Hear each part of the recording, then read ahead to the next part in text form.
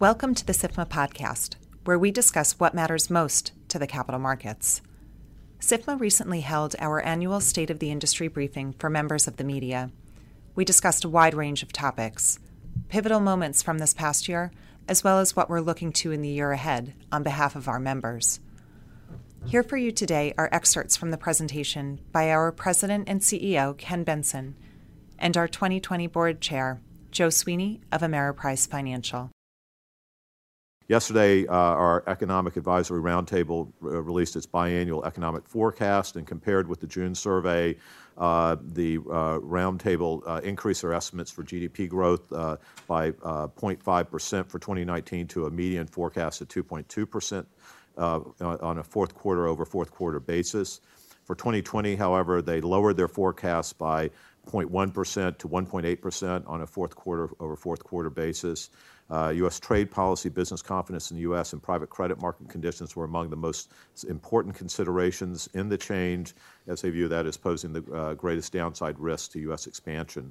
Economists expect the Economics Roundtable expected real personal consumption growth to come in at 2.6% at the end of 2019, and then soften to its longer run trend around 2.1% in 2020. And on the labor market side, the Roundtable expects the unemployment rate to tick up slightly to 3.7% in 2020 after an expected 0.2% decline in 2019 to 3.6%. Half the respondents believe that the Fed's next rates will be up, while 44% believe it will be down, and 6% believe that they'll hold for the foreseeable future. And this stands in contrast to the mid-year survey, when 65% predicted down, 35% predicted up. Just some highlights in terms of market activity. We saw equity issuance down 6.4% year over year, although equity market cap was up 5.9%. Global market equity cap was up slightly year to date over 18. In terms of shares traded on U.S. equity markets per day, that was down 0.6%. At an average of 7.1 billion shares traded daily year over year. IPO value was down 6.2%. The number of IPO deals were down 24.6%. But again, as we know, there's a sort of volatile nature in IPO deals coming to market. In terms of fixed income issuance, that was up 20% year over year. That is up 20%, 20.1% year over year. And fixed income outstanding is up 4.2% year over year. Likewise, securities outstanding globally, 18 over 17 is up as well. And lastly, in looking at retirement assets year over year, are down just 1.3%. I would note as well that SIFMA has recently undertaken a project with Cerulli Associates looking at the retail investment market in terms of its breadth, scope, size, how individual investors access the retail market, how they engage with financial advisors. That project is underway now. We're not done with it yet, but it's something that we will be releasing in the new year. But I do want to just hit a couple of highlights from that as we're doing the report. And it's a combination of looking at different types of data that's available on the type of market, as well as surveying of investors. So just a few quick tidbits in advance of getting to a final report. 35% of investors report being self-directed, while 39% are heavily relying on an advisor. Investors choosing to use an advisor report that they're overwhelmingly pleased with their decision, starting with the overall satisfaction on a 1 to 7 scale for satisfaction. On average, investors rate their advisor at 6.1%, with 80% scoring at 6 or 7. From a cost perspective, 77% of those surveyed who use advisors believe they're worth the expenses versus 4% who do not. And finally, clients are eager to share their advisors with friends and family. 75% of them indicate they would be highly likely to recommend their advisor versus 4% who prefer not to. Lastly, before I get to some regulatory stuff, I do want to point out something that we began probably about 18 months ago And I'm sure we pummeled all of your emails with this, but something that we think is very important is with Katie Colchin as our Director of Research, we developed what we call SIFMA Insights. And this is where we've been trying to put a spotlight both on different segments of the capital markets business, as well as reporting out from our various conferences that we have. Those are all posted on our website, and I would encourage you to take a look at them. And these are some things that we'll be updating on a regular basis. But of some of the recent things we've looked at are who owns stocks in America, ETFs, ramifications of a financial transaction tax, SOFR, equity and fixed income market structure, and then impact of prudential regulation on capital markets activity. So anyway, I would encourage you to take a look at that. Let me just run through pretty quickly, and because I want to save time first off for my chairman, and then also save time for questions. Sort of looking at regulatory and legislative issues we've been focused on in the past year, what we see in the offing for this year.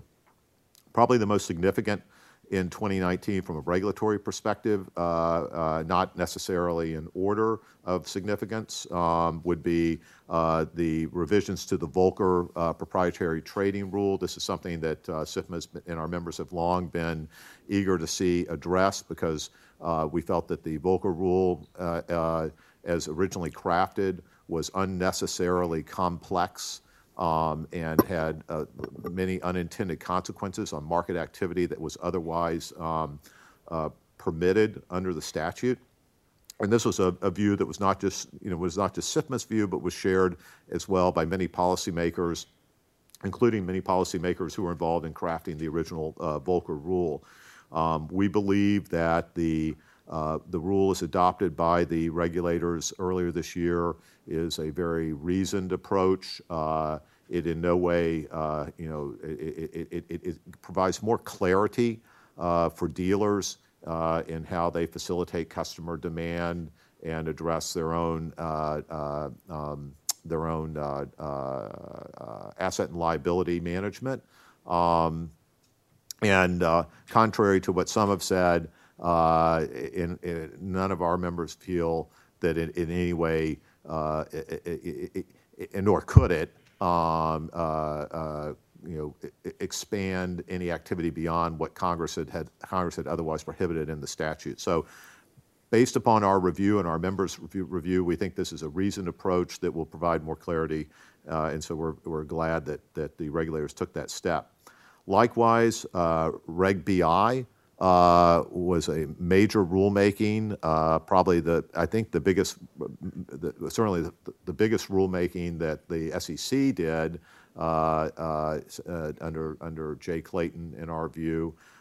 This is a substantial rule, something that SIFMA has been engaged in for many years, something that we've long felt the SEC should have done.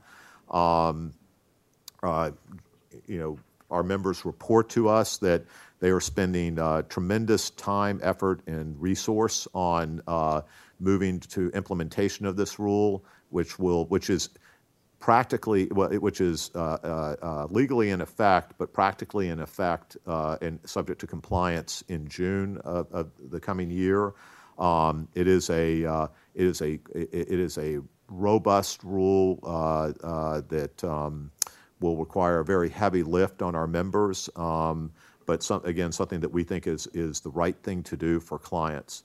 Likewise, the ETF rule that went through was very positively received. And then I just note, among other things, the extension of no action relief with respect to MiFID II impact on research, while not resolving that issue, was something that was our members felt very strongly about, not in order to not curtail access to research. Those were sort of some high-level big things. A lot of other stuff that happened throughout the year that I wanted to point out.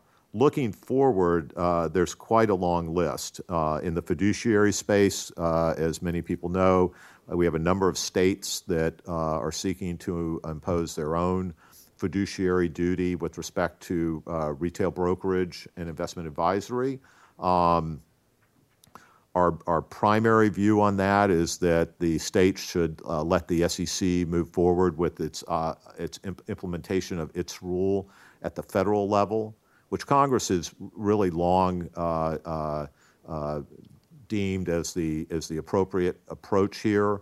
And furthermore, we are very concerned that some of these state efforts will lead to a patchwork of rules, which at the end of the day will have a negative impact on retail investors and in other cases on the municipal bond market and conceivably even on some other institutional markets and how these rules are written. So we're spending a lot of time on that.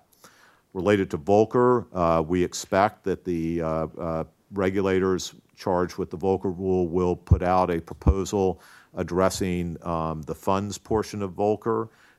You may recall when they put out their initial Volcker rule proposal, they had a detailed proposal with respect to proprietary trading and metrics, but with respect to funds, more questions. So we and others provided robust comments on that, but they needed to do another rulemaking, so we expect to see that either by the end of the year or early next year. Related to Reg BI, we expect the Department of Labor to put out a proposal that will address how ERISA conforms or cohabitates, if you will, with Reg BI. We've been told that will be out before the end of the calendar year. So, with the 27 days left or whatever, we'll see where that is. But that will be a major rulemaking. We believe that we understand that the Federal Reserve is looking at changes to the CCAR process, and in particular, an issue that our members are interested in is how CCAR looks at the trading book. We recently submitted a study looking at the impact of the global market shock and losses rate impact of the counterparty defaults. And this is something that we think the Fed is going to look at the overall CCAR approach and how they do it. In the swap space, before I get to swaps, we also believe, based upon what we've heard from the Fed, and probably you have heard as well, that they will put out a proposal to implement Basel III, as well as probably the net stable funding ratio and the federal and the fundamental review of the trading book. And I think Vice Chairman Quarles may have said this yesterday in testimony before the House. They intend to kind of put all this together with any adjustments across all of those rules. So that will be a major rulemaking that we'll be focused on as well next year. In the swap space, the regulators are put out a proposal dealing with margin for inter-affiliate swaps, which we think is the right approach.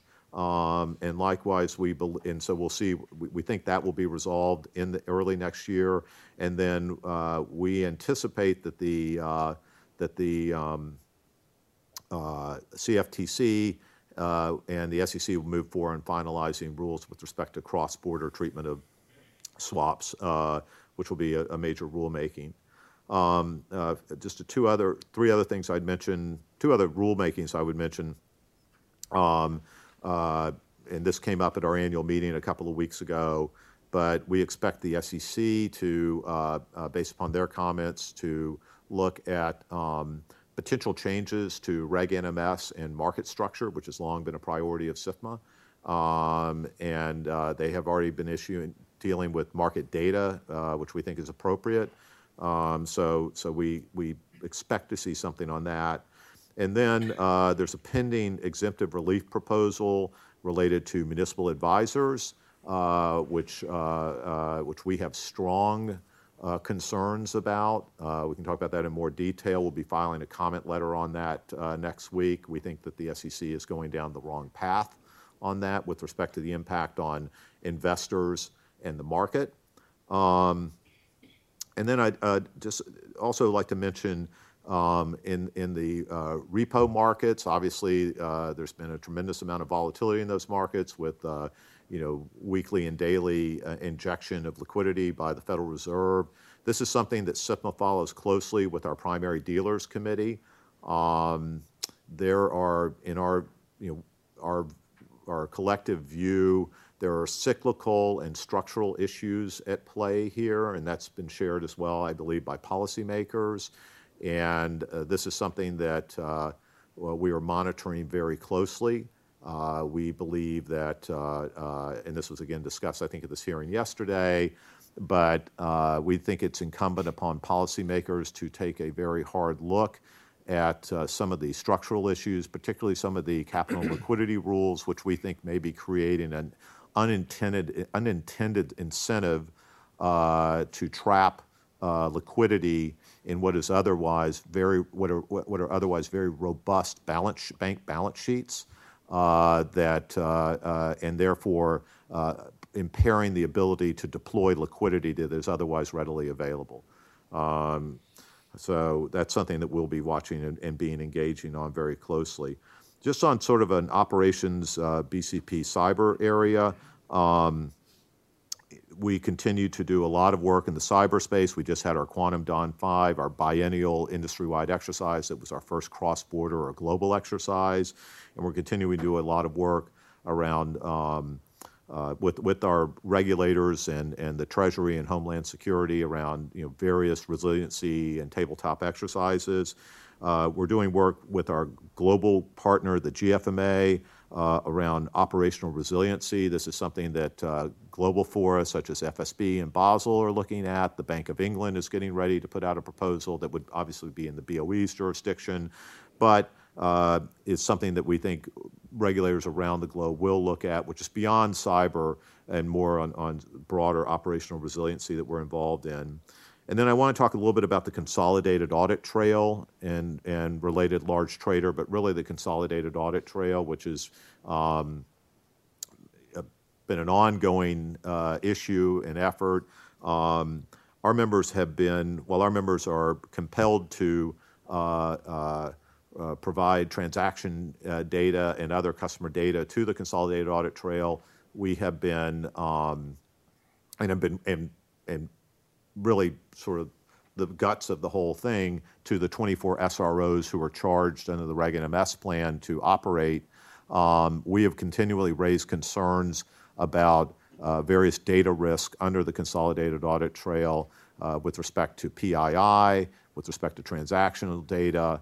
We're now at an inflection point where firms who have been spending tremendous time, effort, and resource on preparing for this are in the period of where they're having to begin testing on December 16th in order to be prepared to begin reporting transactional data in April. In particular, members express great concern and frustration with the contractual terms of being prepared to test and report, and the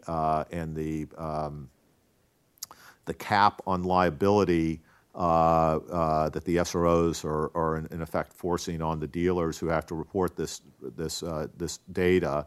Our members are concerned that we are putting customer data, both PII and transactional data, at risk where we are being compelled to do so by regulation, and yet we end up holding all the liability. Most importantly, our clients' personal information and risk. And so this is something that we have been imploring the SEC and in particular the SROs that this needs to be addressed. Our members are compelled to comply with this rule. Our members are doing everything they are being compelled to do, but we are very concerned about what the impact is going to be with respect to our customers, and it's an issue that needs to be resolved. There are a whole host of other components around who has access to this data. The way it's structured right now, All 24 SROs would have access to this data, including many that we have no line of sight into their security protocols, and potentially thousands of employees. So this is a major issue of great concern. We've been in regular communication with the SEC and the SROs, but it's something that the firms are very concerned about as we endeavor to get get this stood up. Let me just very quickly on the sort of legislative and other policy areas. On the legislative side, obviously we're eager to see the Secure Act get through the Congress. It passed overwhelmingly in the House. We think there's overwhelming support in the Senate. We see it as a possibility of a bill that could get done at the end of the year as part of a broad appropriations bill. That's you never know how those things are going to turn out, but we think it can get done. We are, it's not as much legislative, but after legislative, actively reviewing the recently released Treasury rules with respect to the BEAT provisions, the base erosion provisions under the tax reform bill. We are hopeful that the Treasury has acknowledged the difference between traditional financial transactions and how the BEAT should address that or not. And we're waiting on the GILTI rules to come out. We are pursuing legislation to restore advanced refunding authority for municipal issuers. We're encouraged with Congressman Ruppesberger from Maryland and Congressman Stivers from Ohio, who've introduced a bill in that. We're eager to see the Senate take this up, and we're working on that effort. And then in the GSE space, we're not, while it doesn't appear that there's legislation in the offing, we have been quite public that as the FHFA takes steps to remove the GSEs from conservatorship, which is a goal I think we all share, that needs to be done with great caution and coordination with the Congress, particularly with respect to the impact on the TBA and conforming loan market, and in our members' view, addressing the issue of the need for an explicit guarantee in order to maintain a TBA conforming loan market. And we can talk more about that. And then lastly, I just say we're very focused on what's happening in the trade sector.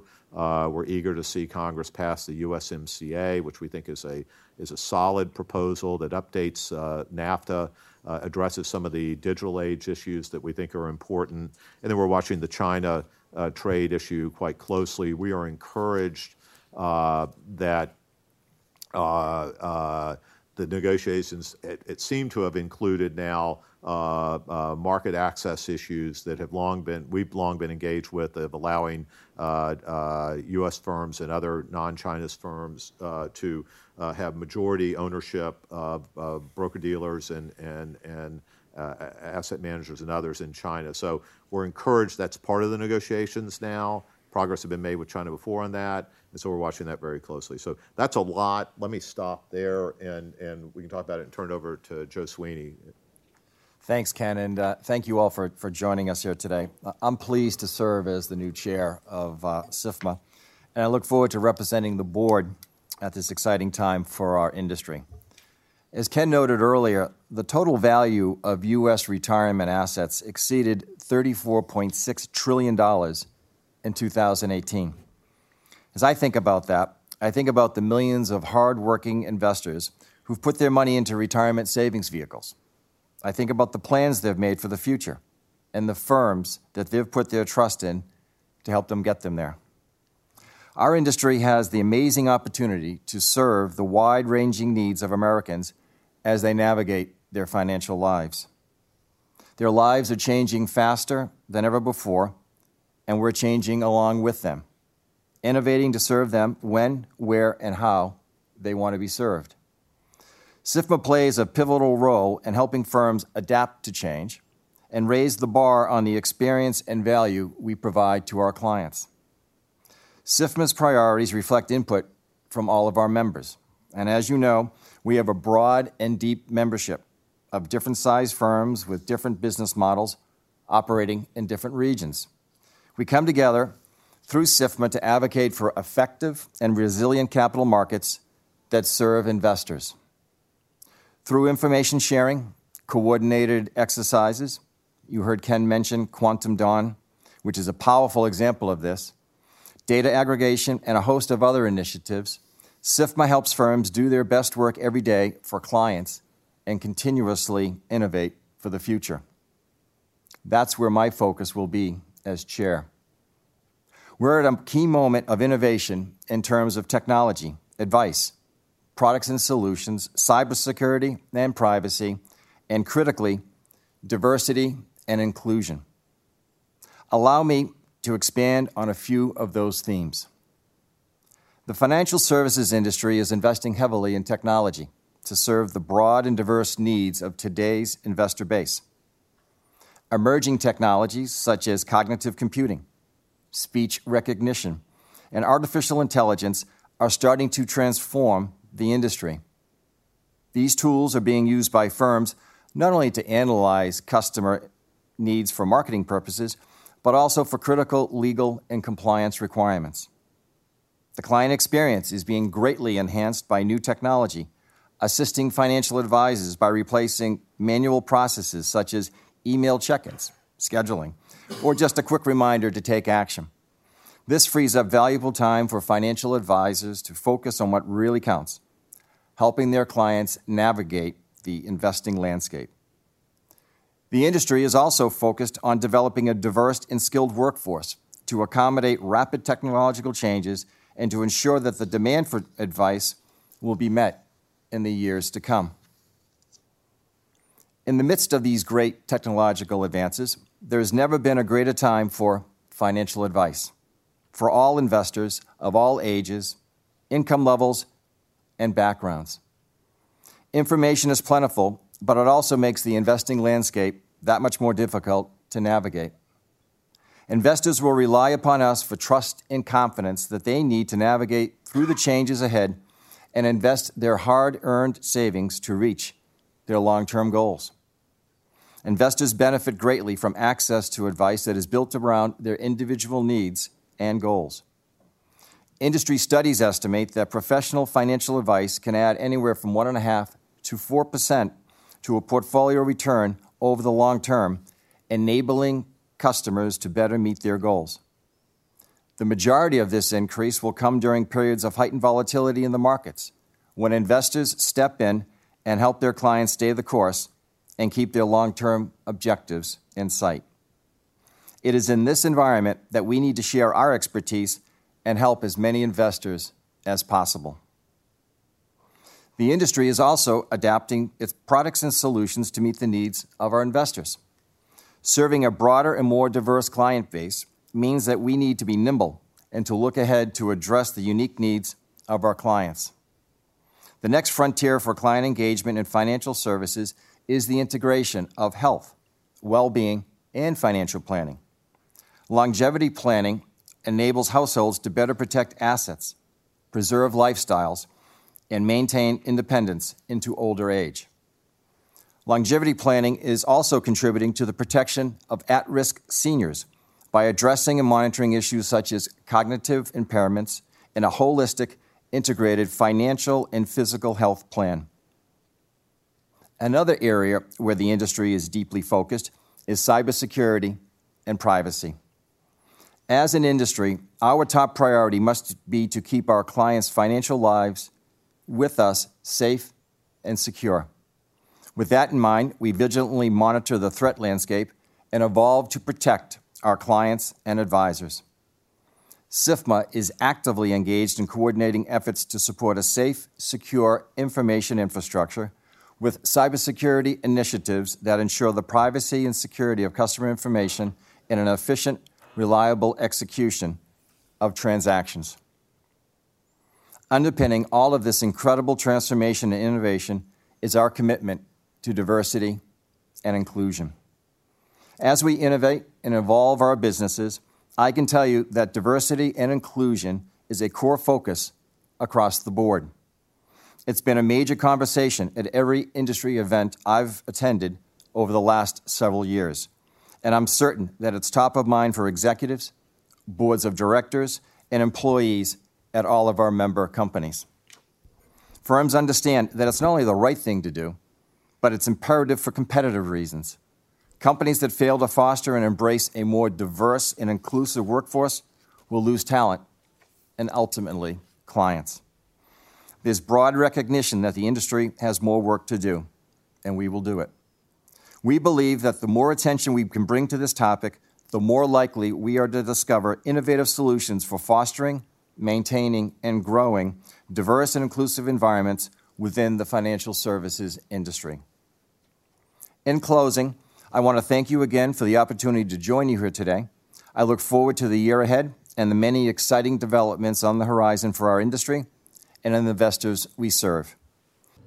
Let's now examine some of the questions we received in our Q&A portion. Here we dig further into the impact of prudential regulations on the capital markets. I think the two rules that particularly could have an impact are the liquidity coverage ratio and the high-quality liquid asset provisions. And both those rules are designed to enhance short-term bank liquidity by holding high-quality liquid assets on the balance sheet.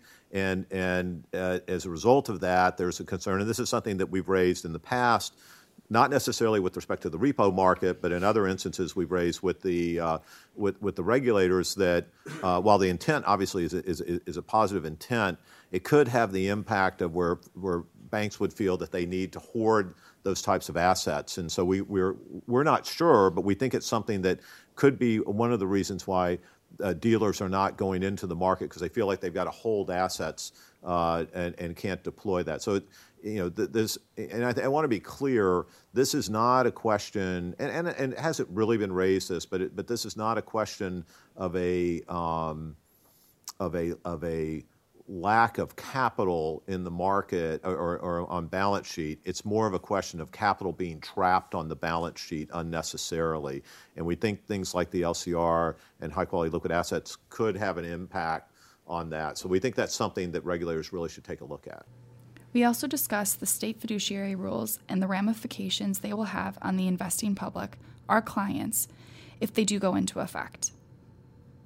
Definitely have engaged with the states of Nevada, New Jersey, Massachusetts, New York is also considered. Maryland has toyed with it. We testified in Maryland. They haven't done anything.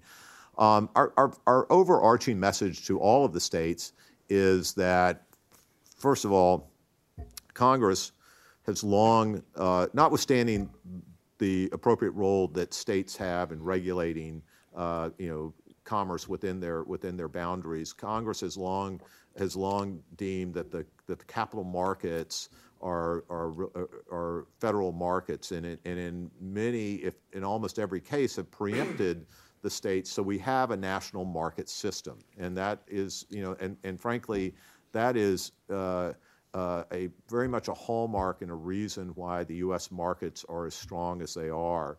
And you go to other jurisdictions, you go north to Canada, you go to Europe, and across the 27 states that I guess ultimately will make up the European Union.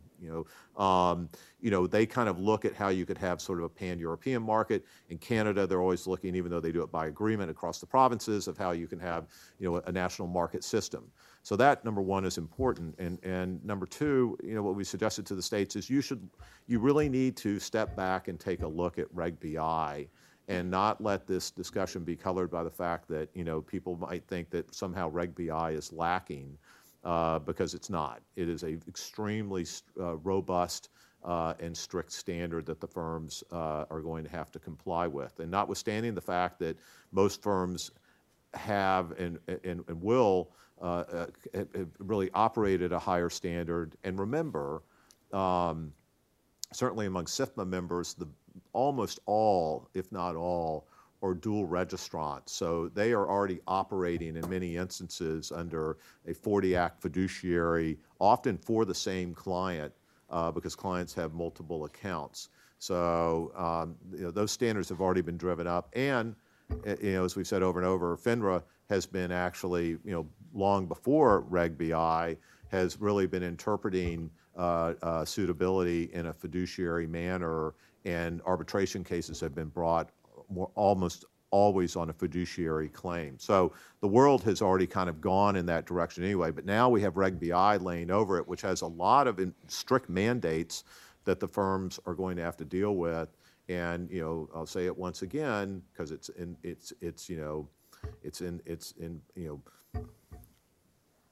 on the text of the page of the rule, it is not a disclosure-only based rule.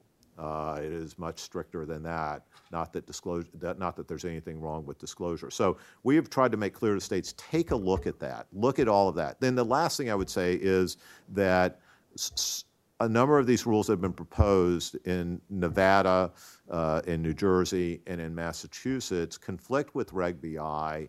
And what's going to happen, and what firms have reported to us, is that rather than create multi-state compliance models and take on additional compliance liability, they will just go to the common denominator, which in many cases will be to say, we just won't do brokerage in that state. And the impact on that, which we saw with the now defunct DOL rule, was that clients will be pushed into more costly, they'll have one service they can buy, which in many cases will be buying more services than they wanted, and therefore having to pay more than they wanted to. There's nothing wrong with advisory accounts. Again, almost all of our members provide advisory business. It's an important business, but it's not right for every account, and it's not right for every client, and it does cost more because you're buying more, whether you need it or not. So that's a problem. And in addition, how some of these rules have been written, in some cases, they aren't just related to retail brokers, they're also related to institutional brokers. So that's going to create problems in the institutional market. Likewise, it's going to create problems in the municipal bond market because you won't be able, you'll have an issue if you're an underwriter being able to sell, principal transactions into retail accounts, and that will affect pricing in the bond market. So there are a whole host of problems with these that we've encouraged regulators to step back and take a look at. But first and foremost, stop and look at what Reg BI is before trying to think about what you need to do. Now, I had a meeting with a number of the state regulators yesterday, and they obviously have to look at it from the standpoint of their own rules and how their rules, just like state laws, how do they comport with federal laws? You see this in the tax area and elsewhere. And many of the state laws are currently based on suitability. They should look at making sure their laws conform with Reg BI. But to create something that's different from Reg BI is going to create a patchwork that at the end of the day is going to come, and we believe, to the detriment of the client. And that doesn't make any sense. With respect to the second question, our members report to us, number one, that they are doing members are doing a tremendous amount of work, as we would expect, to be ready to comply in June. The members have, and particularly the larger members, have hundreds of people who are dedicated solely within the firms who are dedicated solely to setting up the compliance regimes, education protocols, and for their advisors and staff and all of that. The cost is, certainly approaching the 8-figure number with firms, and so it's a heavy lift. We knew it was going to be a heavy lift, and that's not to say that you should feel sorry for anybody. I think what that says is this is a real deal. This is not some light rule that some of the critics have said. This is a very robust rule that the firms have to be prepared to comply with, and they're taking the steps to do it. Finally, we touch on CAT, specifically what is needed security and privacy-wise in the PII space. This is something we've been saying for a long time. Number one is to mitigate, and eliminate as much of the PII as needs to be collected within the customer database, which is a component of the CAT. And to be fair, the SEC with the SROs has taken very positive steps in that direction. That's a very critical component.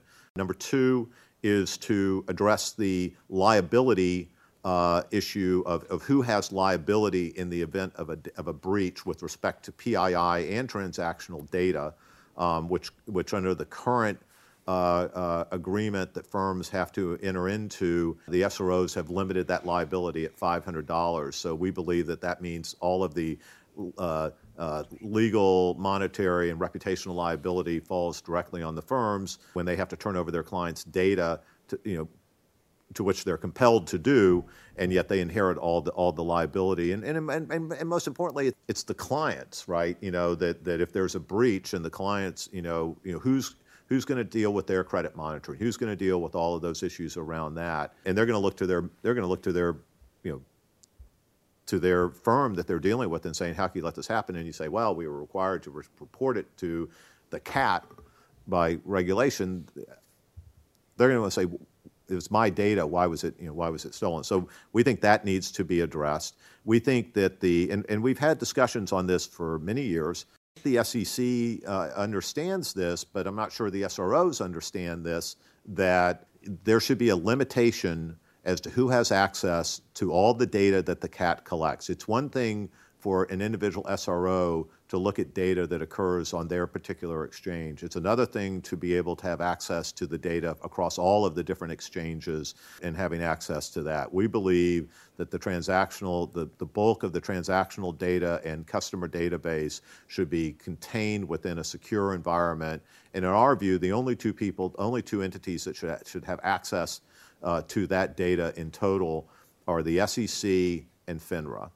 And then lastly, for purposes of cross-market supervision, as has largely been done now, should be done in the future, and that should be limited to the SEC and to FINRA. So those are really, there's some other issues we don't need to get into today, but those are the critical issues. As I said, we're at an inflection point now because the firms have spent a lot of money, time, and effort to get ready for this because we have to, because it's the rule. It's not discretionary, and we don't have a seat at the table on this. We just have to do it, and we have to be ready, to report. The system has been delayed. This was supposed to have been stood up several years ago. It's not delayed because of our members. Our members are, again, we're just compelled, but we're now at an inflection point where testing needs to begin, which ideally would begin next week, or the week after, so that the actual initial transaction reporting can begin in April. So this is something we're talking with the SEC, we're talking with the SROs. We've made 2 steps forward, 1 step back. It's a very big deal that members are very concerned about. And with that, we close out 2019 and look forward to 2020.